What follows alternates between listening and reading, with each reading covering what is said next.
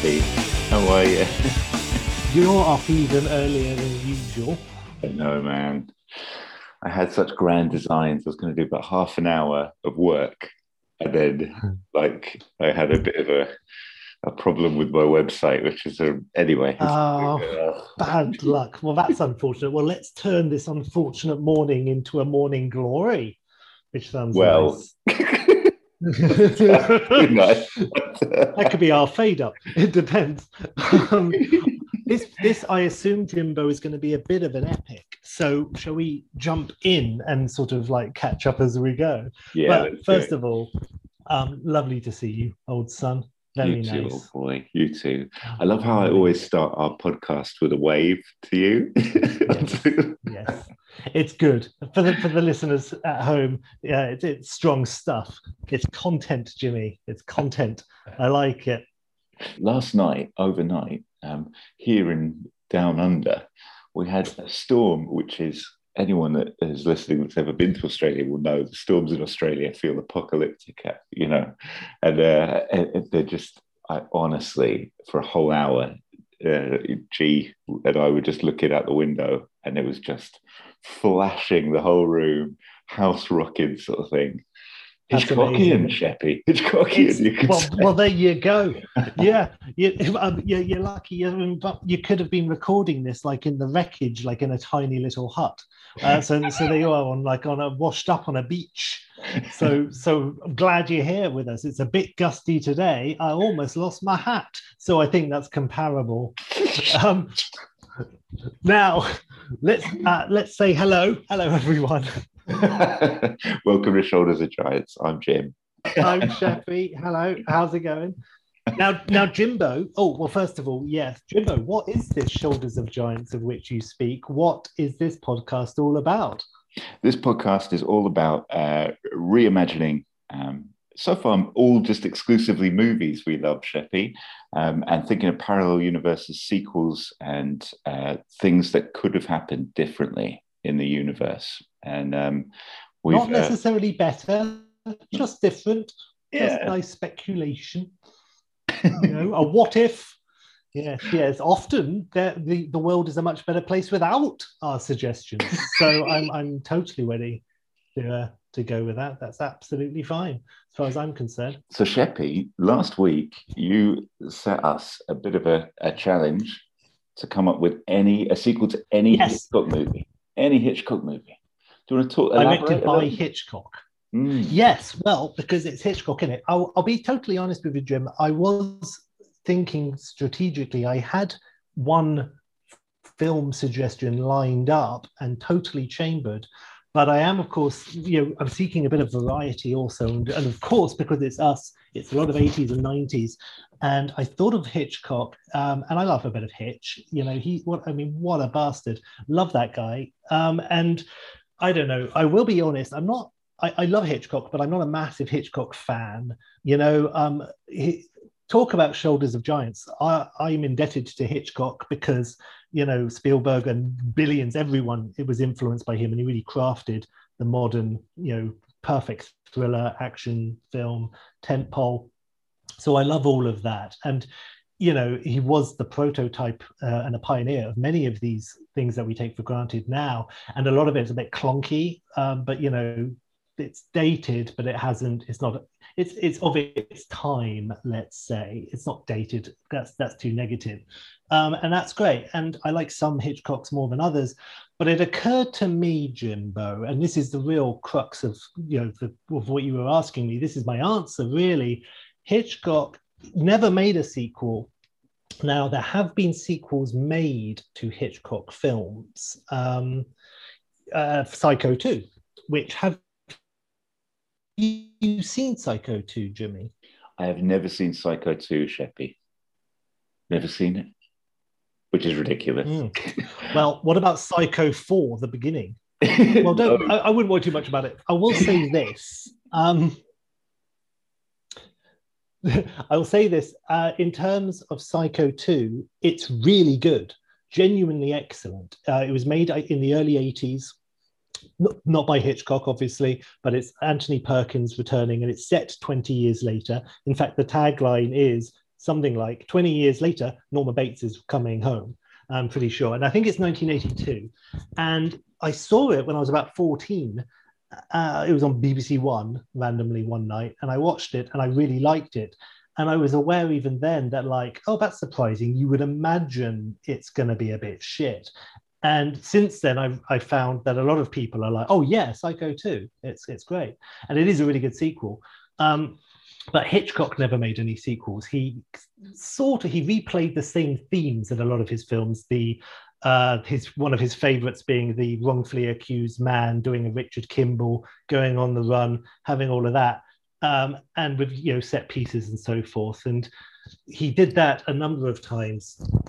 He remade one of his films. He remade The Man Who Knew Too Much. I always want to say The Man Who Knew Too Little, but that's Bill Murray. But yeah, the wrongfully accused man on the run, he did in 39 Steps and North by Northwest, of course, probably most famously. And a film that I love of his called Saboteur, that I always think is Sabotage, but that's another film he made a few years earlier. But Saboteur is really good. And that's, if anything, the penultimate build up to what he perfected in North by Northwest. So good old Hitch. But again, he repeated the formula a lot, but he never made a sequel. And so that was just an intriguing idea, and also just to leave the door wide open to you. Now, I want to say that when I gave this to you last week, I was pretty certain that we were both thinking of the same film. You were kind of like, when I first gave it to you, we're like, oh yeah, well, okay. And I was like, oh no, yes, of course, because there's one really obvious Hitchcock film to do a sequel with. And I was convinced that you were choosing that one, so I choose something really randomly. But then I sort of went off on one, and which we'll come back to. But I'm dying to know what the Hitchcock you chose. And before you say, because we'll do a little spoiler, but I will say this: out of all the Hitchcock sequels that could conceivably be made, which I thought of, because again, they don't really lend themselves to sequels to Hitch films. Because with Hitch, it's for the most part his films are less about the heroes and more about the situation. And because the situation is resolved conclusively at the end of each of his films, they don't lend themselves readily for continuation. And also, it seems to me that Hitch's films were, for that reason, self-contained. And, sequels can either be good sequels, can either be like a continuation of the story or the next separate adventure of the hero. Bad sequels of, being like retreads and repeats of, and I love Die Hard too, but, so it's like, perhaps, there are occasionally he does like a character who could be continued, but not really, because again, it's usually the situation. But the Hitchcock sequels that popped into my mind, the most obvious was North by Northwest. Now, what do you say to that, Jimbo? I say fist bump, Sheppy. I say fist bump. That's exactly where I went. Yeah, for the character point that you just made. Yeah, absolutely. I love it. Well, there you go. Well, that's great. Well, we'll talk about that in a minute. But yeah, that was the one that jumped to my mind. And I'm just going to say South by Southeast. If you haven't called it South by Southeast, I'll be so impressed, because that's, But I haven't called I was it also that, thinking in terms of potential Hitch. Oh, well, you're a genius. I love it. That's great. But I'll say this. Other sequels that came to my mind would be a sequel to Catch a Thief, and To Catch a Thief. You know what I mean? For the sequel to, yeah, because in that sense, To Catch a Thief is about Cary Grant, who's a cat burglar, and so yeah, he has another adventure. That could work. I was thinking of this weird one for like Rear Window, because that's a film that's self-contained in its premise. But at the end of Rear Window, Jimmy Stewart has 2 broken legs, and I thought the film could be him coming back from some sort of photo gallery opening, because he was a photographer, and he's got broken legs on the train, and that's not what the film's called. And he overhears a conversation, and again, it's a real die-hard, how can the same shit happen to the same guy? But instead of perhaps witnessing a murder, he now isn't sure. He's really drugged up on painkillers, and he's not sure if he overhears a plotted assassination attempt. But is it paranoia? And he's just stuck on the train the whole time, and the whole film is stuck on the train with him.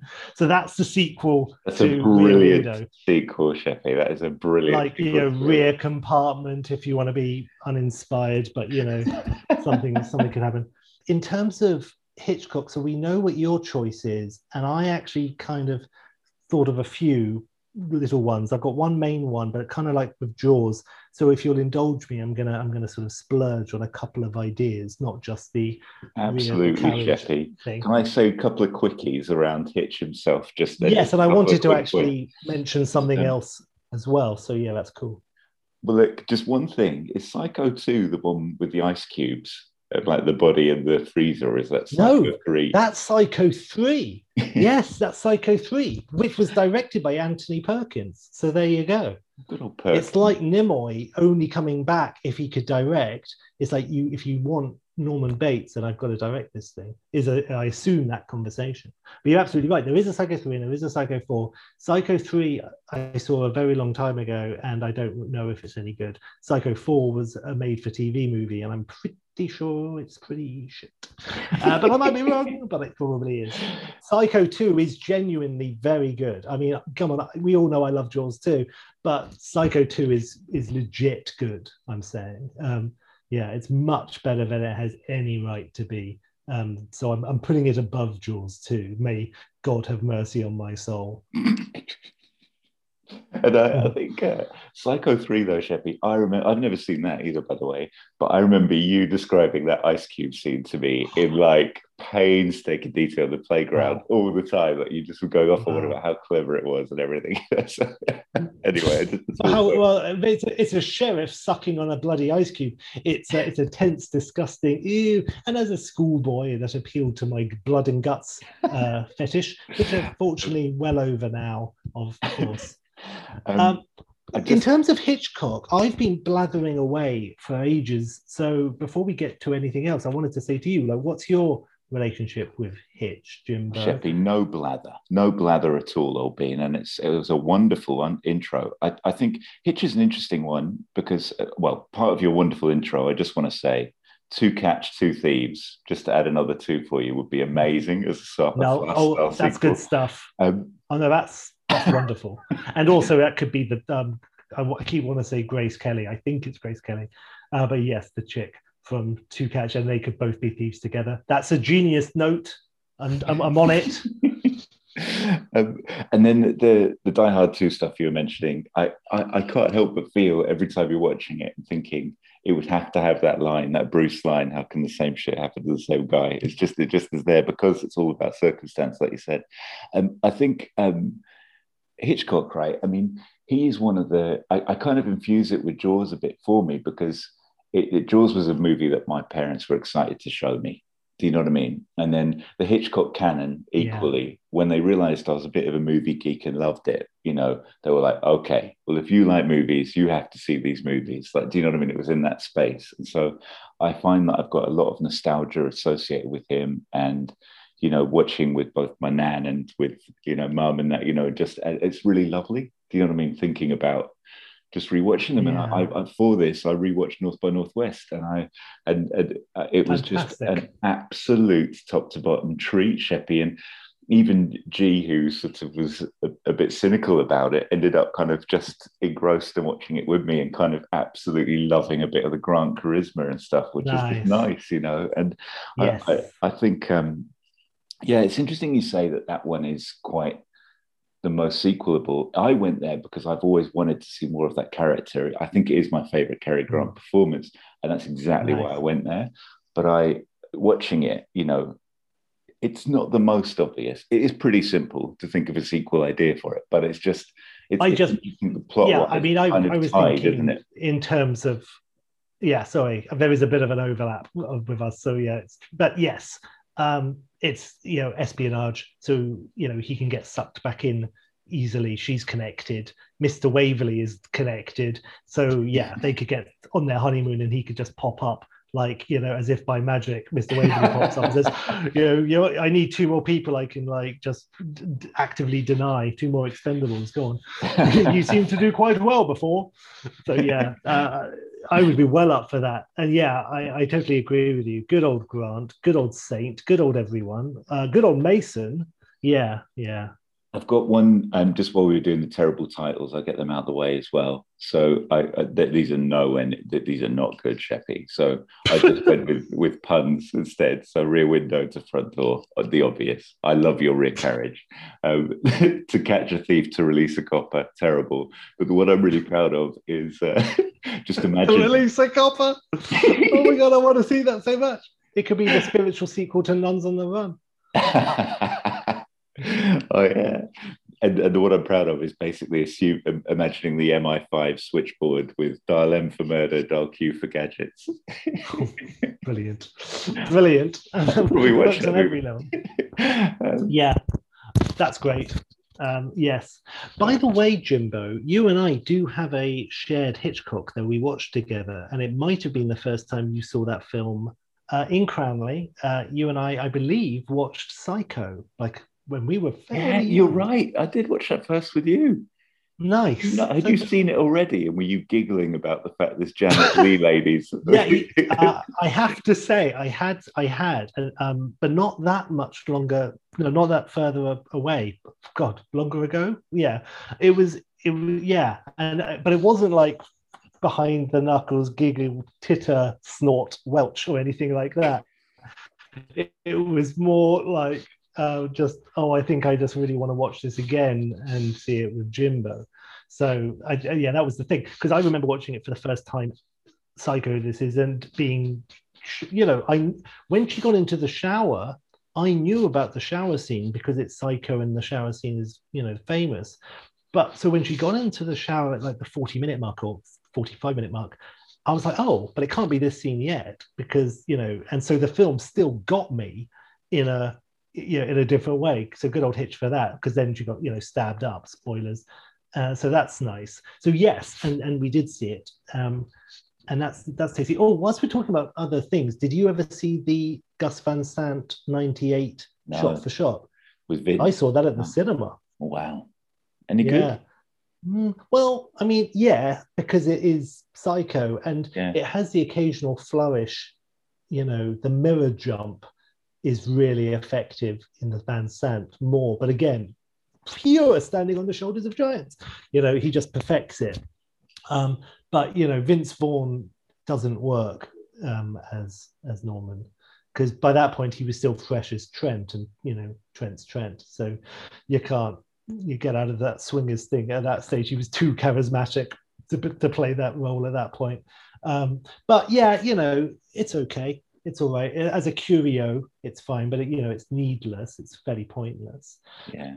So Jimbo, what are your 3 favorite, in no particular order, or maybe in order, your 3 favorite Hitchcocks? I think they're gonna have to be a Barry Norman, throw the 3 in the air, Sheppy. I wanted to try and get a little spit take for you there. Yeah. It turned into a gulp. I have an air bubble now in my lungs. So thank you for that. Look, I'm going to get very simply Vertigo, Rear Window, and North. Those are my 2. So Jimmy Edge's Carey for me, then, I guess, on that balance. Oh, well, there you go. 2-1 after extra time. It's what you do with it that counts, I'm sure. Grant, I think it's simply that. I like Psycho, but it's just I feel I love those 3 movies. Just love them. Yeah. I was very lucky that I got to see North by Northwest at the cinema with your friend and mine, Dr. Ike, in Guildford. And I'm sure I had seen it before. I'm positive. I know I had. But seeing it in the cinema when I was like probably, I guess, 17, that was great. And when that music, dun, dun, dun, dun, dun, dun, dun, dun, dun, and then the lines coming at the screen and everything. Oh, God. So, yeah, that is my favorite, and not just because of that experience, but because for me it really holds up, and I like an action adventure caper, and it is the best action adventure caper ever made, clearly, and Grant is on it, and Mason. I love Mason anyway, so just having Mason there being amazing is great, and Martin Landau being there, being a right tosser, that's great as well. And yeah, so love it. So that's my favorite. After that, it would be Rope, which I actually rewatched recently in preparation for this. Spoiler, but that's not my main choice. But I had a Rear Window sort of thought about what could be for Rope. So yeah, I'm very, very, very self-indulgent this week, I'm afraid. But so Rope, I love Rope. It's all one shot, and I'm a big sucker for all one shots. And it's great, and it's tense. And I also like films sort of like Sleuth, all set in one location with some sort of dead body present. That's a good subgenre they don't talk about much. So yeah, Rope. And like I said, I really like Saboteur, and I bought said Dr. Mike like 20 Hitchcock box set DVD thing for his birthday, and then we spent like 2 years watching it. And so there were relatively, not the big hitters like, the ones that we've been talking about mainly, but, slightly less well-known Hitchcocks. And this one's from the 40s. So I really like Saboteur. And whereas, it really is the blueprint, whereas instead of the Mount Rushmore climax, it's the Statue of Liberty and they're hanging off that and stuff. It's really good. I've never seen it. So that might be my third. Yeah, it's highly recommended. So but that's kind of me trying to be a bit artsy fartsy perhaps, and not say Psycho, because I do really like Psycho.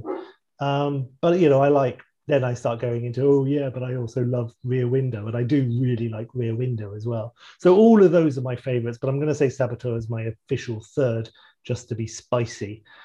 So that's nice. Was there anything else you wanted to mention before I go into my main splurb?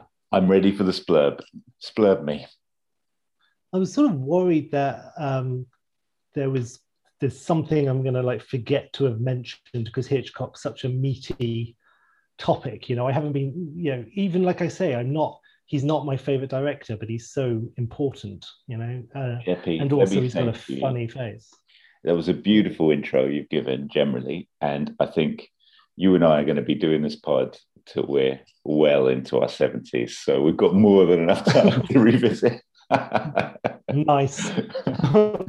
Well, that's a sobering thought. I love it. Right. Good stuff. Yes. All right. So the one I chose is another one that I really so it's The Birds. Is the one is my main focus. Yes. Okay. I was going to do a prequel called The Bird. No, that's not true. That's not no. Now, I had a very strong mind about The Birds. I hadn't seen it for a while. I'd seen it twice before. The last time was about 7 years ago, and the time before that was maybe 10 or 12 years ago, something like that. Maybe even longer. Maybe I saw it at university. Anyway, I've always liked The Birds, but I haven't loved it, but it's always good stuff. So I thought about that because, again, I remember, spoilers, it ends with the birds not being stopped or defeated, and they're still there, and the ending sort of left open. So in that respect, it was sort of like, oh yeah, okay, it's what happens to these people next with the birds. And my original thought was, well, how about like a kind of a disaster movie? So like a real, whereas the first one is like Signs and it's an alien invasion from the point of view of this farm, then the sequel is Independence Day and it shows it on a global scale, but it stays with the people, with the three principles, but it also cuts to like North Africa, and it follows like a big epic disaster movie, Towering Inferno. Instead of meteorites, it's birds. It's that sort of, like disaster movie. And I kind of stuck with that template when I moved forward, but I did rewatch The Birds, and I'm so glad I did. Now, I mentioned that the ending. Have you seen The Birds, Jimmy? Yeah. Love it. Nice. Well, I mentioned that the ending is open-ended in that it's you could say it's anticlimactic. There's one final large attack at the house, and then they get into the car and they're all fucked up and they drive away, and that's the end. And I always thought it just needed something else. As a viewer in my entitled sitting on my throne watching it, being like, "Ugh." But yeah, so it was always like an unsatisfactory end to me. But then I rewatched the film, and it occurred to me this isn't a thriller about about killer birds, and it's not a horror film about killer birds specifically. That's an aspect. What it is an apocalypse tale. It's not a disaster film. It's a proper zombie nuclear when the wind blows. It's the end of the world. And that last scene when they open the door and they leave the little house and there's all the birds everywhere, it's like a nuclear landscape when he opened it, and the wind is like, it's all desolate and everything. And it's like, oh no, yeah, this isn't about like even like a Jaws or an Alien. It's not about surviving this. This is the first act that we're seeing. And now as they drive away, it's the Birdageddon. It's the end. It's and so when I saw it through that prism, not only did it suddenly go, oh well, that works for a continuation, but yeah, it's like a zombie film. It's the end of mankind, and that's how I chose to see it. And there might be people, whoever, if there's anyone out there listening to this who's like, duh, but I don't know, that had never occurred to me before. So with that in mind, my sequel is what I thought, in that it's going to be a global Hitchcock, but it's not a disaster. It's an end of the world, and it takes it up a notch. And so we've seen the first act, and then it opens it up. And I have a first scene, but I will say this before the sequel. So the first film is like the first act, as I say. The first film is kind of like Psycho in that we have the romance of the two leads, and the first chunk of the birds, and it really takes its time, is that it builds and builds, and you get invested in this kind of superficial relationship that's growing from these, well, I should say two superficial characters, but they're actually getting a real relationship.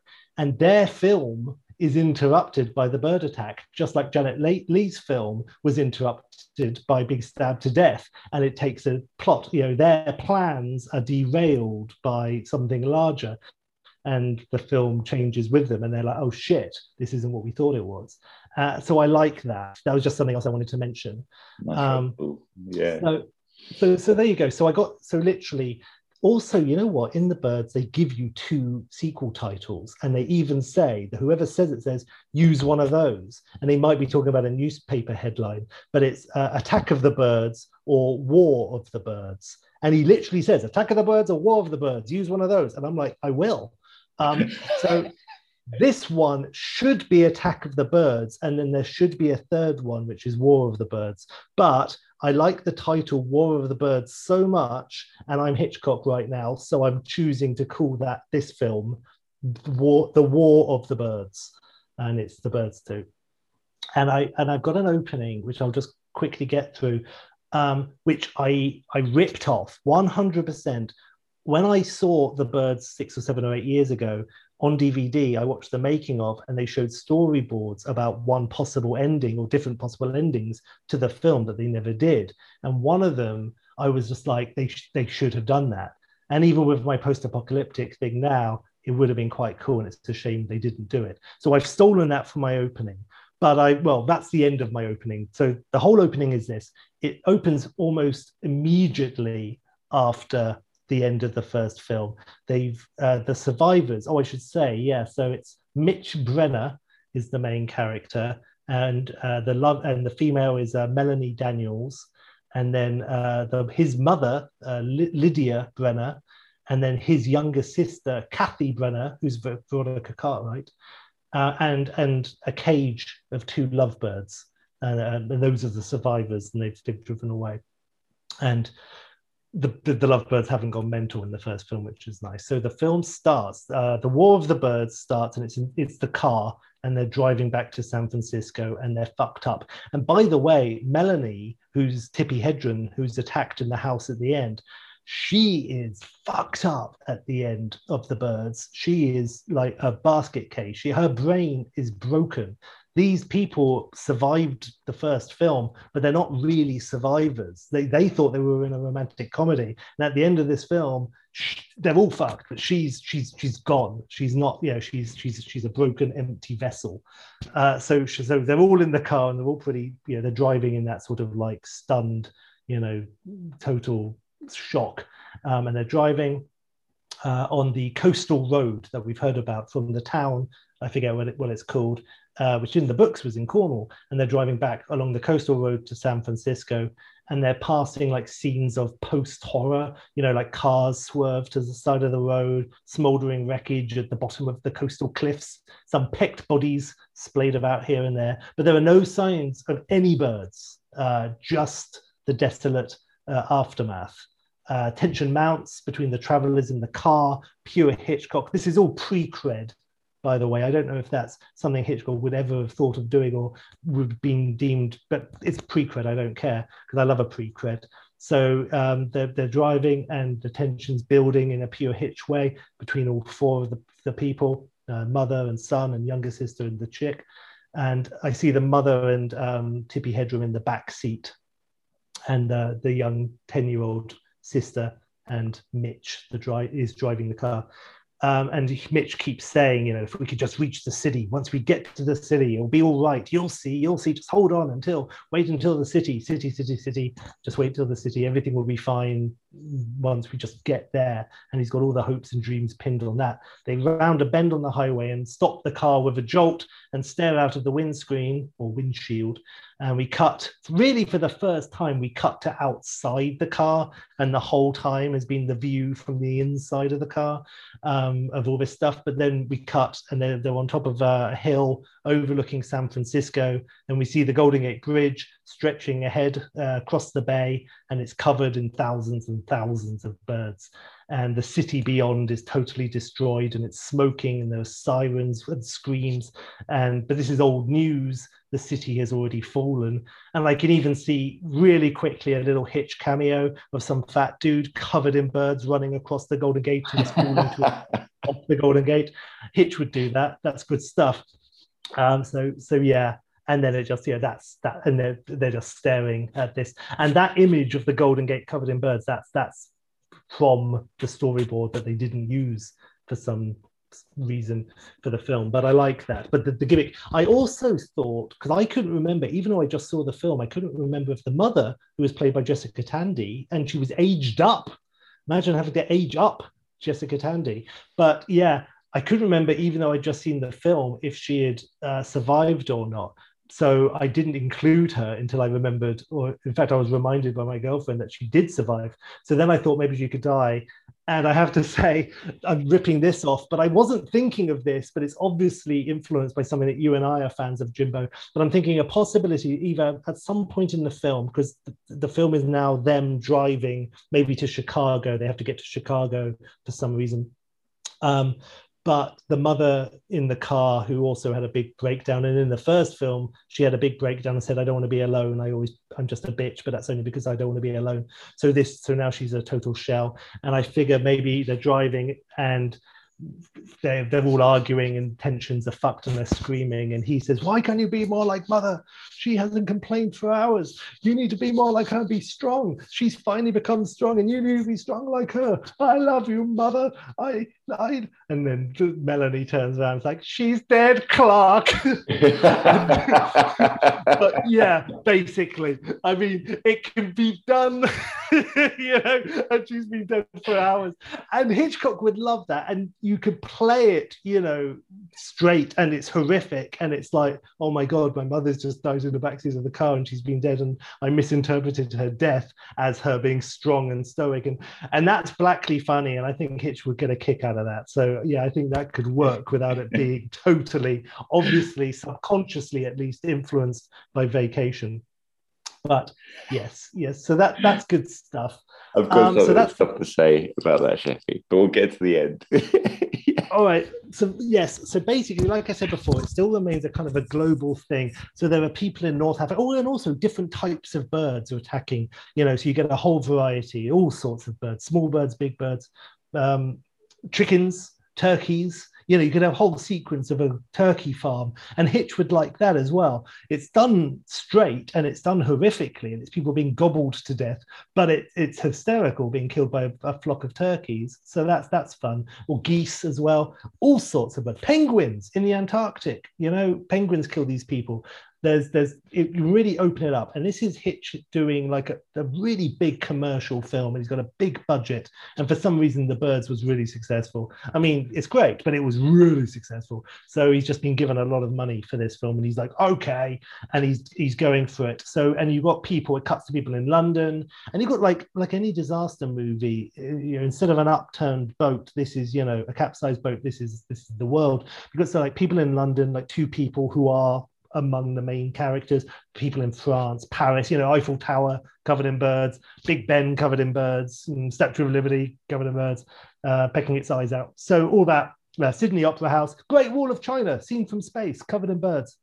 All of that writes itself, proper Roland Emmerich style. Every landmark is defaced. Speaking of being defaced, and we were talking about it earlier, but you've got like Mount Rushmore, and they're just pecking away, and it's just this normal, you know, again, darkly humorous, but Superman 2-y, it's nothing left, and they're just like, oh no, you know, you can never take our freedom, birds, oh no. So there's all this as well. And you know, like I said, North Africa, in the Antarctic, there are these people, and they're trying to scientists getting it together. And again, it's kind of like there has to be something we can do. We have to stop the apocalypse, like a zombie film or even an alien invasion film. There's something, a microvirus. There's got to be something we have to do. And if we all work together as a globe, Russia and America and everyone else, like coming together, then together we can be. And there's the sort of the theme of the film. You know, divided we fall, united we stand, all that sort of thing. And again, we see big set pieces of cities being decimated and destroyed, millions of birds going absolutely apeshit. You know, the first film was just the beginning. Governments collapse. We have failed army attempts, like in War of the Worlds, of them trying to mortar these birds, but they're just doing a Henry Jones Sr. and flying into planes and shit. And you know, and then we go. One of the groups that we go to is like the White House, and it's the president's losing his shit. And goes, damn birds! And there's like the chief scientist, who's like the 1960s version of Jeff Goldblum, who's like, come on, man, we have to do this. And the president's going, you're lost your mind. And he, against everyone's instructions, the president gets into like the helicopter outside the Oval Office and goes to take off. And then they get attacked by and they fly, and the helicopter crashes into like the Washington Monument or something. That could work.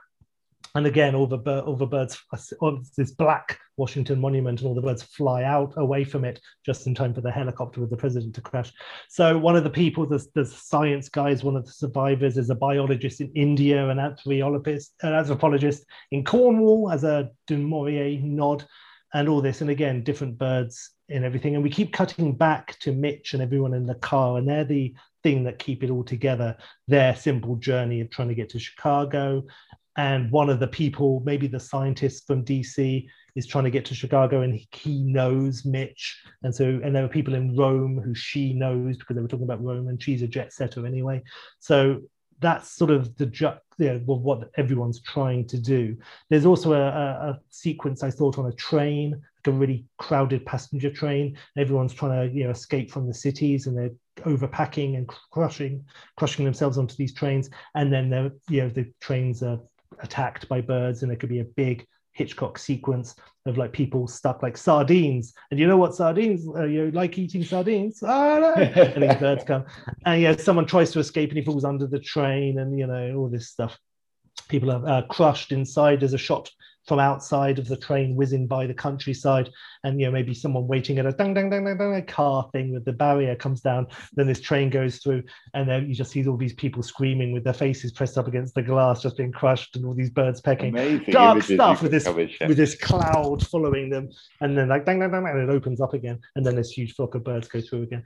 So lots and lots of stuff like that. And again, and I also figured they figure out all the way through, people keep seeing that this little girl has this cage of 2 lovebirds, and they keep freaking out, being angry, being scared, being outraged, saying, what are you doing, you stupid little girl? Kill those bloody lovebirds because they're birds and birds are now the enemy. And she's like, no, they're innocent, which is a good impression of Veronica Cartwright, actually. So, and don't you know it, the scientist finds out that the two lovebirds together have a pheromone which will counteract the bird attack. And lovebirds, love conquers all. So it's like, oh, okay, why not? That's great. But wouldn't you know it, you need a male and a female together, and that's the only way you can create this pheromone. And we're in Chicago now. There's like a mad army general who wants to nuke the city because of all the birds. He's lost his mind.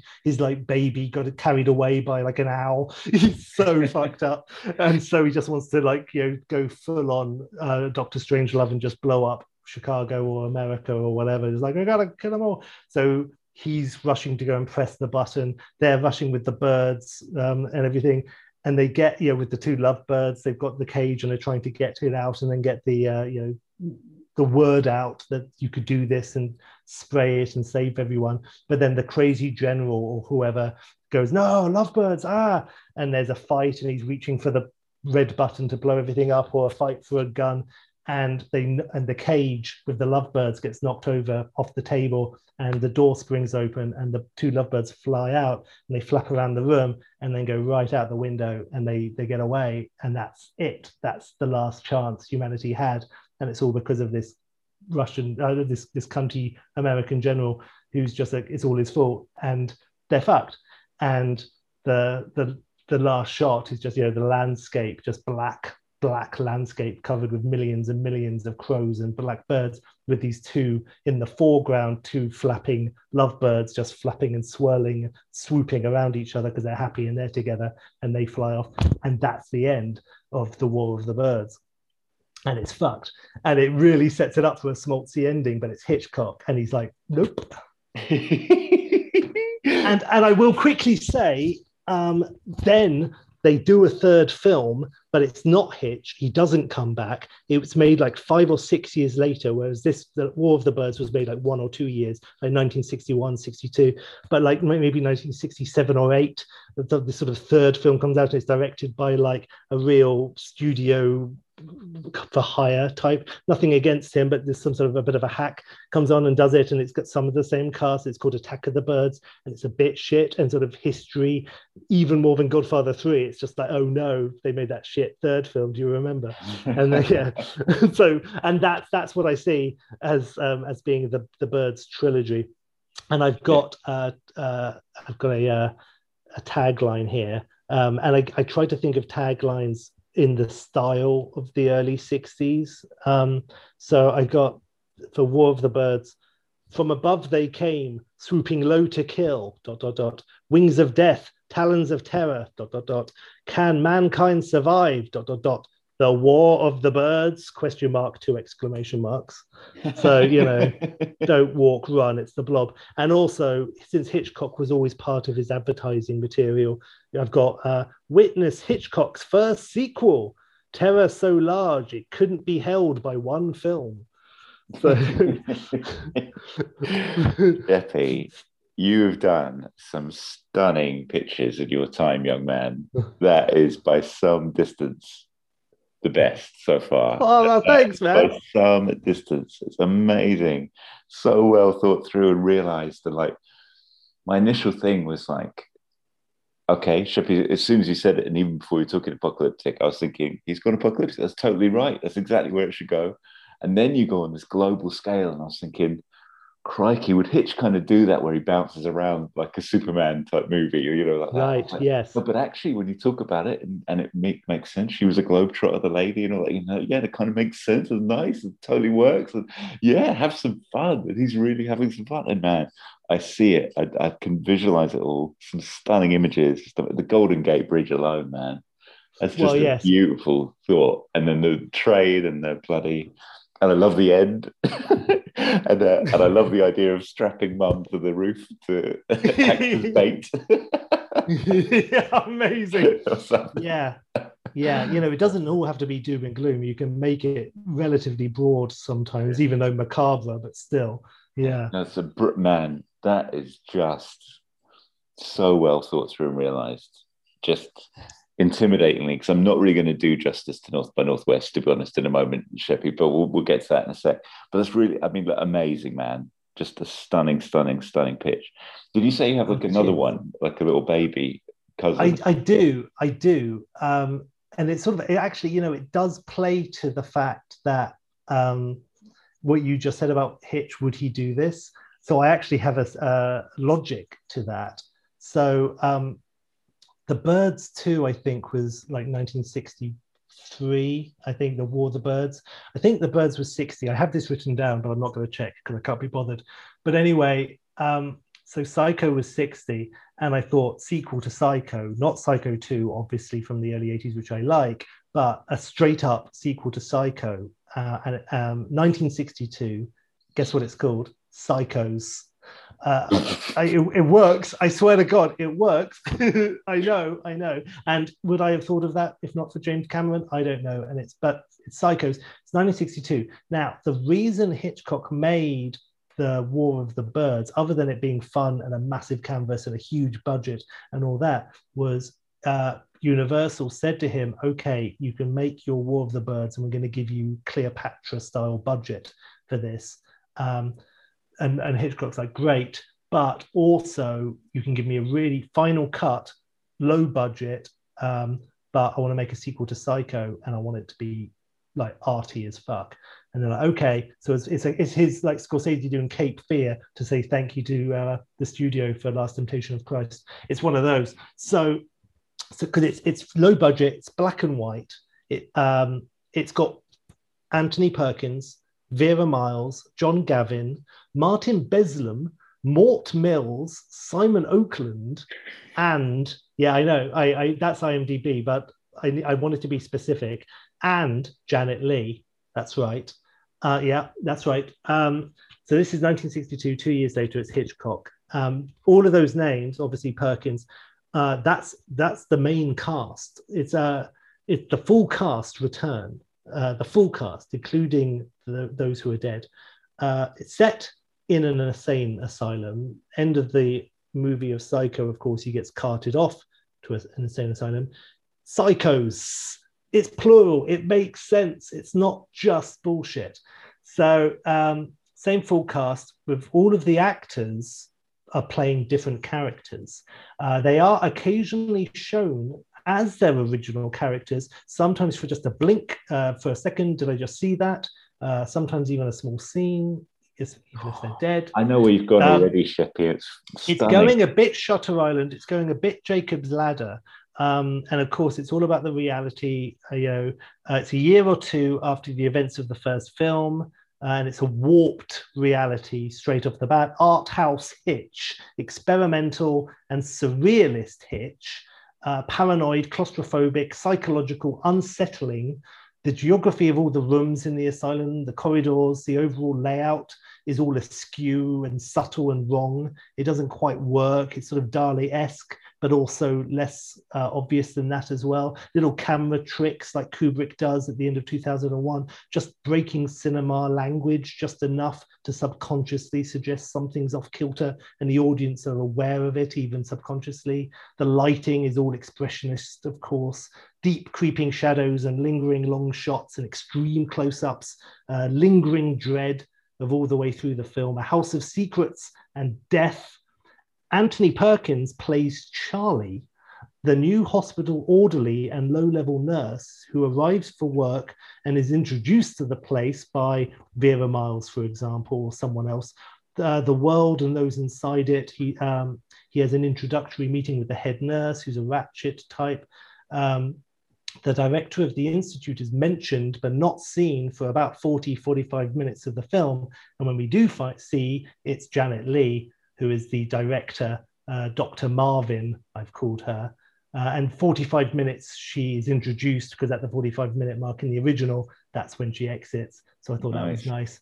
It's a mixed sex institute, because I don't care, different wings, but that allows for example, Vera Miles to play a crazy person really out of character, that sort of thing. Both the inmates and staff are all unique and damaged, and no one is telling the truth. It's all paranoid. The head of the institute is Janet Leigh, Dr. Marvin. She's sinister. Charlie is given the responsibility of working with Norma Bates, the old lady who was brought in 2 years ago after killing at least 2 people in her motel, the woman, Marion Crane, and the private detective, Albergassi. So there's an old lady who is called Norma Bates, and Charlie she doesn't talk to anyone else, but she starts talking to Charlie, often acting like she knows him, as Charlie starts to lose himself inside the closing walls of the asylum, finding more questions, sinister mystery, and violent death. The deeper he searches, Charlie starts to question his own reality, his own sanity, as he asks himself, who is the patient and who is the doctor? Who is the victim and who is the killer? What is hallucination? What is drug-induced? And what is reality? At one point, there's a scary scene where he finds a dead body in the shower, which may or may not be Marion Crane. Is someone messing with him? Another similar scene has a corpse rising from a bog, just like all these corpses were put at the back of the motel. And also, the film remains fairly ambiguous in that we're never really given an answer. We do not discover, for example, that the whole place is inside Norman's mind and each character is a splintered fragment of his psyche, because I don't know, I'm sure that's been done, but it's hinted as a possibility. There is murder, but the victims keep disappearing. Is it a cover-up? Is it Norma? Is it Charlie? Is it both? What lies inside treatment room number 1? Room number 1 being the dodgy peephole place. And who is the mysterious Mr. Norman, whose name is mentioned with increasing frequency by patients and staff. About the film, Hitch is quoted as saying, "This is a film of questions, not answers. This is a story of riddles that twist and turn in the dark. If you think someone will come in and turn on the light, exposing the truth and setting your mind and nerves at rest, then you've come to the wrong screening. And the bad news is no refunds." And the tagline, good old Hitch, and the tagline is, okay, a couple of taglines. Don't lock the doors, ... you're already inside. Yeah, sort of a kind of a double meaning. Don't enter looking for answers, ... don't enter looking for hope, ... don't ... enter. And that tickles me. That's kind of a bit daunty. And also, come for a visit, stay for a lifetime, and similarly enjoy your stay. Or Alfred Hitchcock, Mr. Hitchcock invites you to enjoy your stay would be kind of on brand for that sort of thing. So anyway, so that was, I just because I thought of Psycho 2 anyway, because I was convinced you were going to do North by Northwest and I was going to do North by Northwest. And because of that, I was thinking of different things. And I went with The Birds, but that this idea of this crazy fucking film with Hitchcock just like going, I'm going to do this really, really commercial film. So I'm also going to do this really, really non-commercial film. And I have Final Cut and I don't care. And it's really weird. And it's Hitchcock indulging. I bloody love that too. Again, I can really see that. So cool. The taglines are ridiculous. It will make like $3, that movie. yeah. Hitchcock's over. He's done. Yeah, forget it. but that's just awesome, man. I love it. Flipping heck. Well, thank you. So I had a creative burst. But really, I'd watched those films. Jeez, it's amazing. So cool. Well, look, I'm going to pull the Band-Aid off and just get mine done too, Sheppy. I'm loving it. I know you sometimes call me on it for being overly apologetic about my pitches. This is not in the same league as your two, and I'm not fishing for anything. This is just what it is, okay? But let me say this. All I want is the title, because if it's not South by Southeast, then I am baffled and intrigued and frankly a little bit aroused. So hit me. What is it? North by Northwest TOO? Oh my God, no. TWA. It is something that I've wrung my hands on and may need your help with, Sheppy. But my title is a one-worder. Get that round your chop. I love it. And the word is southerly. Oh. And it's brought on by the inspiration of the title. It was just going to be called like Heading North by Northwest or something, I think, or Northwesterly Direction or something they were going to call it. But anyway, it's inspired by Hamlet, the title in the end, where Hamlet says, I copied this quote so I get it right. I am but mad northwest. When the wind is southerly, I know a hawk from a handsaw. And I was thinking about hawk from a handsaw, and I thought that might be quite cool as well. But I like keeping a compassy vibe to it. And I like just going single in and out, boom. That is classy all the way. That's top hat classy. I love it. I wasn't sure if you said southerly the first time round, so I wanted to make sure, because even without the classy Shakespeare angle, that's great. Just like you say, it's simple and it's different. It's so, because South by Southwest, of course, it's so stupidly obvious, and that's what I would have done. So yours, southerly, it's classy, Jimbo. It's classy. If it was a restaurant, it would be Patrick Stewart's from LA Story. I need to rewatch that. I debated a southerly wind, but then it kind of makes me think of a mighty wind, which always makes me giggle. I've not seen the movie, but you just know. Well, it's a fart joke, so you've got and a southerly wind. Are you kidding me? So probably best to be avoided. So we've got southerly. Great. Actually, two things I meant to say about Hitch, which are actually unrelated to this, by the way, a little bit, but I just wanted to just drop them in while we're having a Hitch podcast. I think this is the first movie that I ever saw the notepad trick, where someone's written on a notepad and someone comes in and does the pencil shade over the top and gets the address of where that person's headed to or whatever. Which I like, and I think it's the first time I saw it. And I think just a totally different film, but unrelated. And we didn't talk about it, but Frenzy was a movie that I held over you for some time. I remember seeing that quite early, and then you hadn't seen it for ages. And I saw it in your house. Yeah, that's right.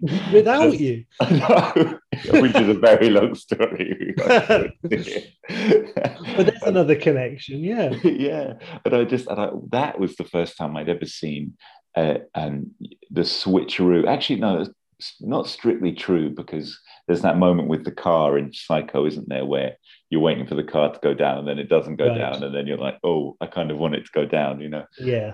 And you've got the type in Frenzy, which has got a similar thing, which is just nice. Yes. And I always love how Hitch does that. That's not related to any of this. I just wanted to. But that is great. Yeah, it's about you not wanting the person to kill someone, but then instantly siding with them once that other person is dead, and you're like, oh. And in both cases, you've got a murderer who's just killed someone you didn't. If you had a choice at the time, you would have stopped. But now suddenly you don't want them to get caught, and that's genius of Hitch. It's so good. Yeah. So yeah, okay, good stuff. I haven't got lots here, but I've got a bit of meat here, Sheppy. So we've got you and I know this very well. And it's, by the way, it's also interesting that we even had a bit of banter on Facebook, you and I, didn't I, saying, did we actually really both think about the same movie and all that sort of stuff? Because actually, I've never assumed you would think anything other than this film was a bit of a masterpiece. But I think we never really talked about it, you and I. Like, do you know what I mean? I assumed last week when you said that we were both going maybe a new Psycho 2 or something, but it's really interesting. I didn't know about the love you had for this, and I have a love for this too, which is all spun from watching it with my nan and just loving it, you know what I mean? And it being a real entry point into Cary Grant movies for me and stuff and all that sort of thing. So it's just cool. Nice. That's a nice flip to our usual blather where we're going on about like when we saw a film for the first time together, and in this case, no, we've come at it from different directions, which is nice.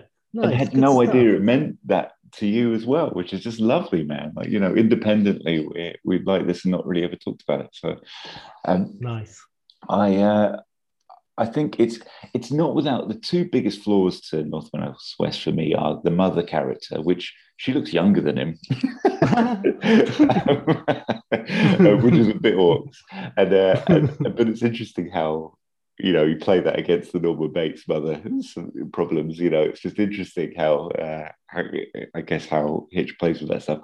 But then, but also just the. Did you? I just saw your finger, Sheppy. Did you? Well, but not the finger that people might think. But no, it wasn't rude. I just wanted to mention very quickly about the old woman. Forgetting about Bates's mother for a second because that's different. But Hitch does like his old lady characters who are kind of busybodies or smart mouth, and often mothers or mother figures, maternal figures. Also in Rope, there's something similar. The housekeeper is very much like the maternal person to the people, and they're always and Hitch does like that. And I will say, despite the age weird timey-wimey loop of Grant and his younger mother, I will say I like their relationship, and how Hitch has his characters always calling old women dear, but it's non-ironic. It's like, oh, hello, dear. And I like that. It's kind of cool. So yeah, I like their relationship. And I'm always a little bit sad when, Roger, you will come back, you hear? And he runs up and leaves her behind and you don't see her again. I could watch the whole film where it's kind of Last Crusade and it's mother and son having this adventure together. Totally. If they have got a great relationship and the whole thing in the hotel room and it's just lovely banter, isn't it? Just stunning. And in the court, when the first time you see her, you've heard her on the phone, I think, but when he's in court and he's been done for drink driving, and she gives this humph of like, you're a strong standing character or something, and she does like an eye roll and he says mother, and that's the first time you realize she's his mother, and that's funny. So many LOLs as well. You really forget how funny the movie is. It's really funny. It's very good. He does great. I will also say one of the working titles, because they didn't know what to call it, and one of the working titles was literally Up Abraham Lincoln's Nose, making reference to the end. Swear to God. I don't know how serious they were about it, but that was what they called it for a while. Yeah, maybe jokey, but there you go. Love it. The other thing I think is a bit of a flaw with it, only a small one, but it's just you have this really stunning character in Eve Kendall, Eva Marie Saint, like amazing. And yet she's a bit useless at the end, to be fair, where she's the one that's actually the undercover spy, and I think, so that's a thread that I'm pulling out in the sequel. I want to see more of her being awesome. Nice. And I guess the whole Hamlet quote as well, just in terms of, knowing the hawk from a handsaw and knowing who your enemies and your friends are. That's kind of the gist of my sequel. Deep. It's basically espionage. Yeah. Le Carré-esque. I love it. So I'm going directed Alfred Hitchcock. I'm going 1964.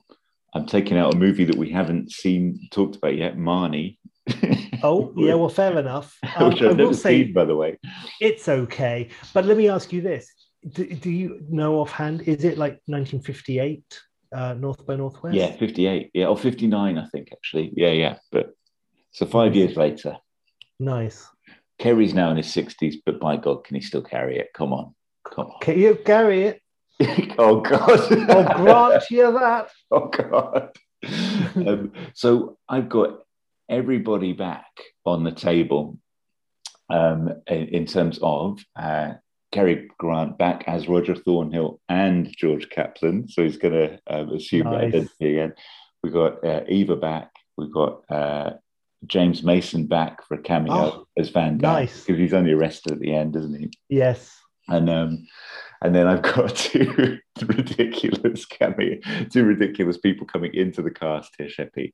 So I've got Frank Sinatra, and the name will change here, as a Frederick Calzone or something like that. I just think about pizza at the time. We need a different gangster name. But he and Cary Grant were best buddies. I wanted a proper Cary Grant wormhole, but apparently we're really good buddies, which is just nice. Oh, that's nice. Cary totally brings him back in to sort of, jump in on this. And then we've got, because I sort of thought, well, Sean Connery won't be very happy with me taking away probably one of his one-time work with Hitch. So we've got Sean Connery in as a character currently named Victor, but that could be anything. Wow. And that will have more significance in a moment. So what did I want to see more of from North by Northwest? Because we're talking about, it's basically got a bow on it, the story, hasn't it? The original. So yes. I really want to see more. I mean, who doesn't want to see 20 more hours of Roger Thornhill, basically? He's just such a really interesting character, really funny, really just kind of leans into a situation and runs with it, literally, obviously, but he's just a really interesting guy. Brave, but also quite he's not, he throws a few fists and stuff, but he's not, I'd say even Don Draper is more of a a fighter. Like, do you know what I mean? Like, Right. he's a Yes. very And tactile by the guy. way, Yeah, he is a madman in New York in 1958. It's right. He's in the next office to Don Draper. You know that totally. he's got Yeah, the same job on Madison Avenue. yeah. He is a madman. Love it. Yeah, so I've got that here. Is he a good advertising man? We've got to get back into that world. I want to see more of that. I Yes. love his banter with his secretary in the car at the beginning. Yes. It's just wonderful. So let's have some He more of has that. to be working for the same advertising company that Neil Page is. Yeah, It's all the same universe. um, so yeah, I want to see more of him, obviously. And one thing I want to say about Cary Grant's performance, it's a very tactile performance. He's doing lots of interesting things with his hands and his fingers throughout the whole thing. I never noticed that about him before, but he talks a bit funny. And there's a beautiful moment where she kisses him after she's betrayed him. And he doesn't hug her back, doesn't touch her, and he's just got his hands around her like that. I just thought it was a really stunning little decision to do that. And like, he's just a bloody genius, Cary Grant, isn't it? Nice. In this stage, he's so confident. He knows his screen persona. He knows what to do. Just stunning. Anyway, I want to see, I've said already, Eva Marie Saint kick some more ass, and rather than be the damsel, I want her to be awesome. I want, because she's so feisty, I just think it'd be great to see a bit more of that. I think I want the whole adventure to take place on the East Coast this time, because we kind of had it west last time. So let's move it to the East.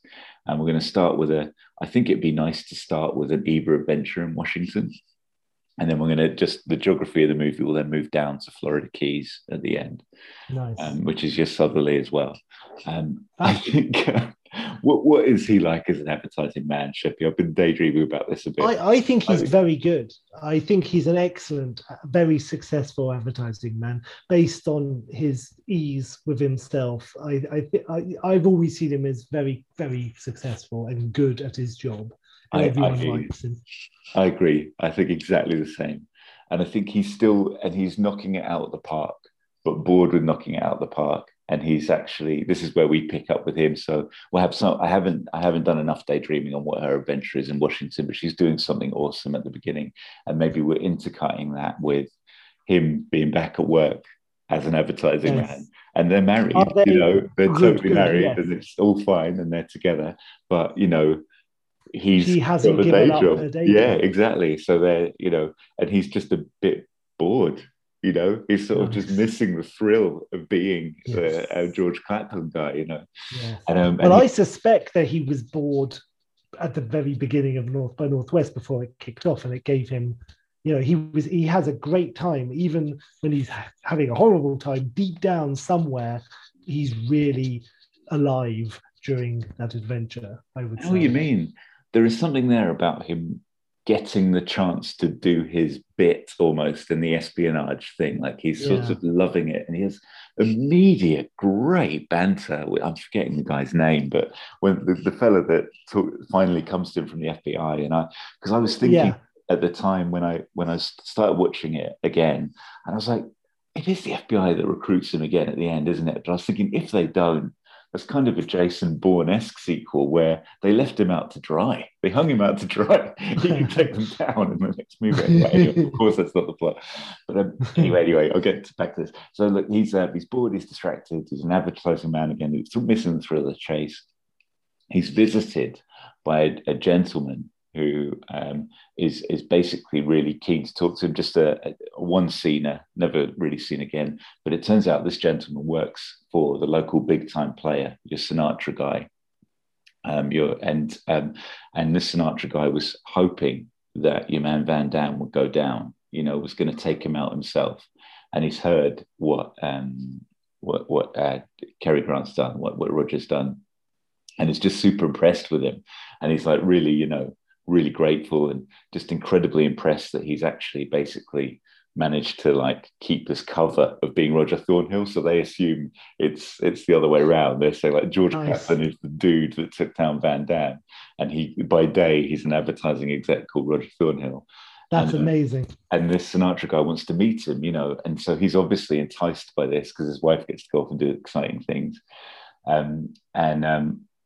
and he goes to go and meet the guys, and he might get an audience with Sinatra at this point. But I'm also wedded to the idea of Sinatra being in the background, a bit Gecko-esque of Wall Street. Like just you see him in the door and that sort of thing, and he's still dealing with the first line of management, if you know what I mean.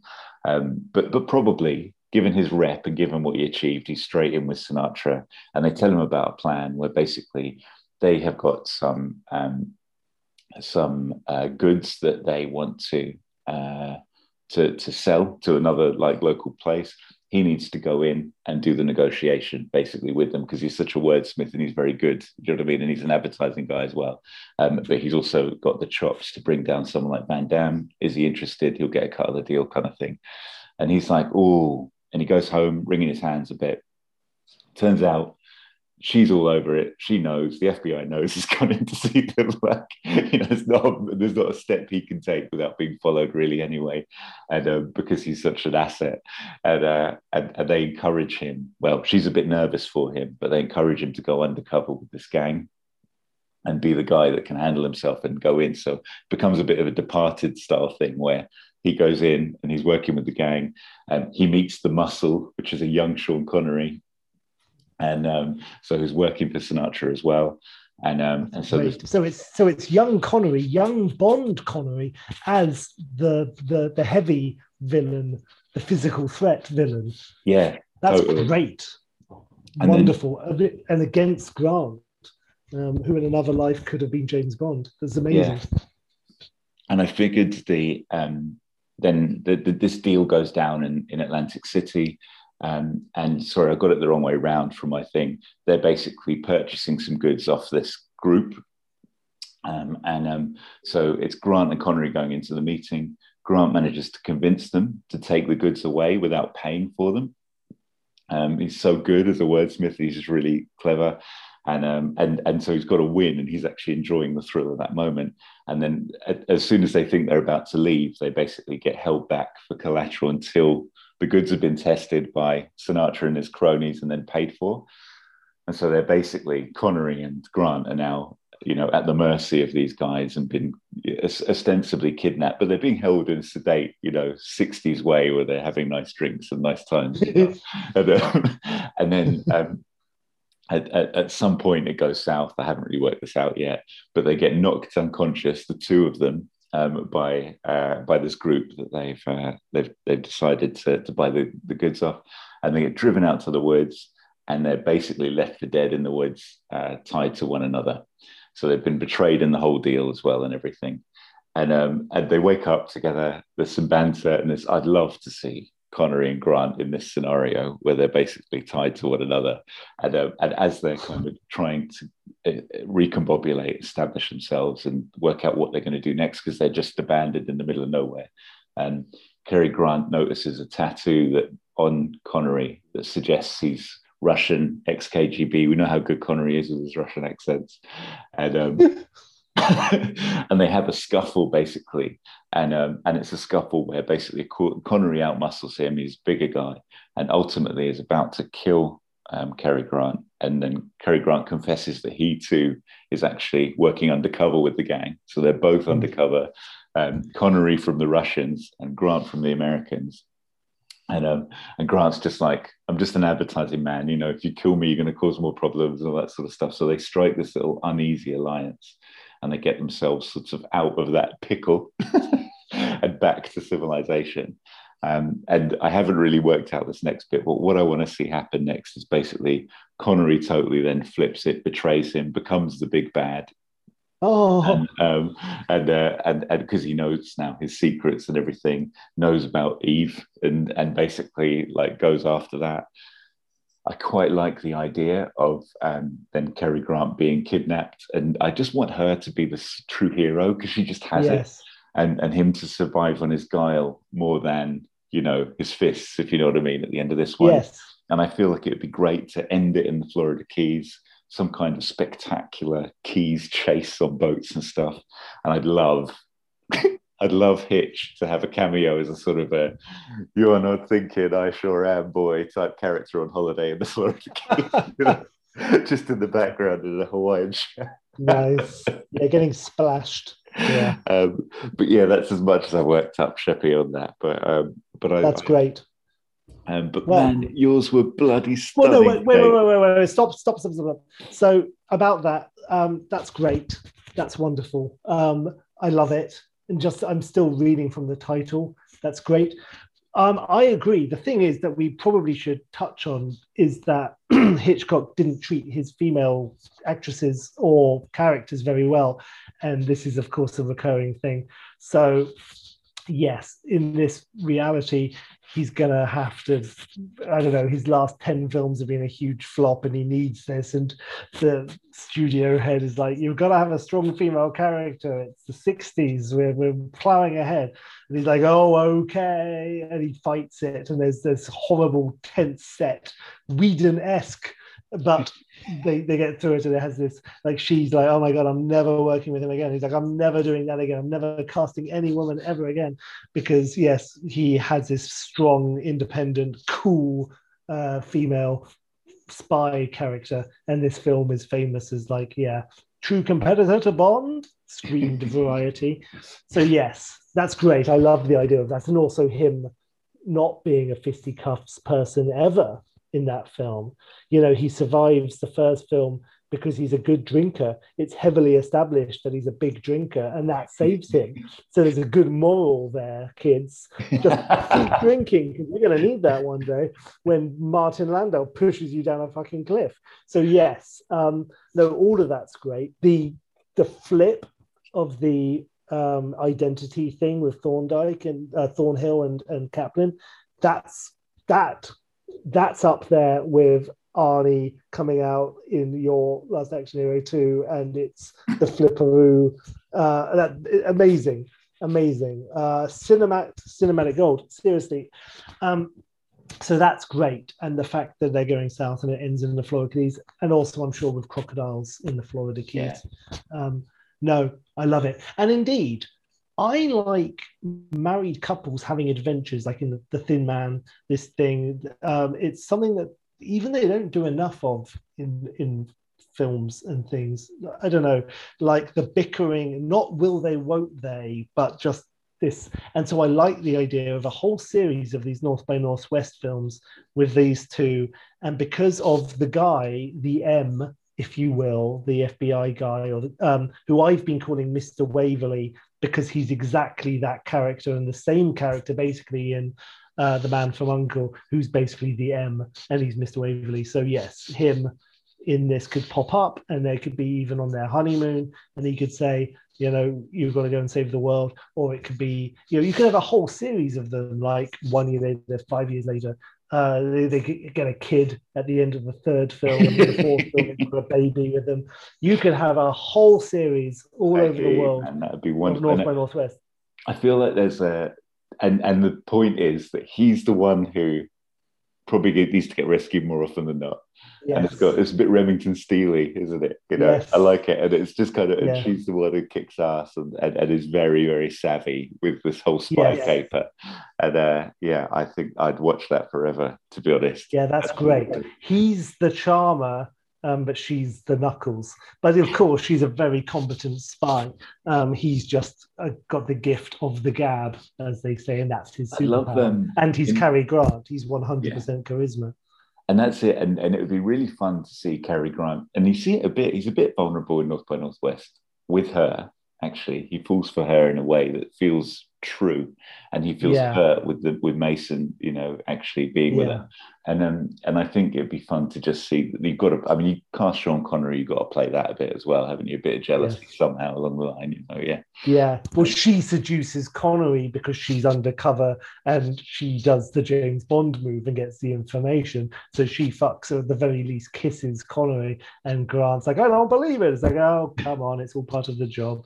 And then it doesn't mean anything. And that's cool. Again, I cannot see Hitch going for this, but, you know, or maybe we've got marvelous. Like they send her in to seduce Connery, and then basically he's much more interested in Grant. Well, I mean, now you're talking. I mean, I would watch that. I can't. I mean, I don't know what alternative universe, but I'm all for it. Yes, by all means. Have Connery in 1963 playing proper gay for Grant. Yes, marvelous. And then Grant has to seduce Connery in there. It meant nothing, dear. Yes, marvelous. Jimbo, it's been such a sesh. It's been great. What a ride. Yeah. Yes, loving it. Well, look, I'm feeling good, Jimbo. Is then to just sort of tee up for next time, old buddy. And I'm loving it. Well, it's your choice. I'm very excited. Well, look, I've actually been. We're falling into a niche, you and I here, where you're bringing the prestige to this, and I'm dragging us back. And that's consistent, definitely. This choice, and then the other thing is that actually only once really, but you've been slightly more prescriptive than me, if you know what I mean, in terms of where we go or the rules. I'm going to be very prescriptive with this one. Oh, I love it. So this is a TV show, or whatever you want to say. It can be as many episodes as you like. Do you know what I mean? You can go Uber, or it's probably 10 a season, probably. Okay. It's a TV show. It is set. It's made now, today, and I don't like the giggling. The giggling is making me very uncomfortable. Yeah, I bet. I'm sorry. So, but it's basically because we were slightly inspired by Cobra Kai in creating this pod, right? Nice. Similar vein to that. This TV show, I'm going to give you the name. It has to be called this. I'm bloody loving it. It has to be called Cocktails and Dreams. Okay. All right, I see. The writing's on the wall and it's neon. Yes. Brilliant comeback. And it's set. It's now. We're talking Cobra Kai style. Yeah. It's now. Okay. Now your discretion is whether you decide this is a universe where Tom Cruise is washed up and needs the gig and comes back and it's fully following Flanagan in his new life or whatever, like Johnny style, or this is Son of Flanagan and you get a Cruise cameo. You go wherever you want to go with it, Sheppy. Nice. We're doing Cocktails and Dreams, and I want season 1. I want the arc of season 1. Wow. Okay. That's amazing. For season 2. I'm tingling. And I'll tell you what, speaking of Cocktail and Cobra Kai, I guess you could say the shoe is on the other foot. Oh, God. Never been happier. I've never been happier. I've never been prouder. Oh my God. Well, you've blown my mind. And I was bracing myself, Jimbo. I was bracing myself for something nasty. But this is a blanket of love, and I'm loving it. Yes. Bring on the brown pants. That's what I say. Right? Brown pants. So yes. Wonderful. I can't wait. Lovely. Very good. Now we need to sign off. Any ideas for this week? Oh, no. You did a brilliant Cary Grant earlier that I didn't pick up on, by the way. Brilliant Cary Grant. Like, it was just wonderful. I can't remember the moment you dropped it in. I was just stunned. And it was like I don't even know if it was like oh, really? I don't know. You did it beautifully. I don't think I can ever do it again now then. That's it. That's great. If I somehow... Yeah, that's good. But I'm not going to try and do one now. But we could say, like, I don't know, Archie Leach says goodbye. That's a bit rubbish, isn't it? Wonderful enough. Don't flock all at once. Let's flock off. I can drive any flocking thing I like. Oh my God.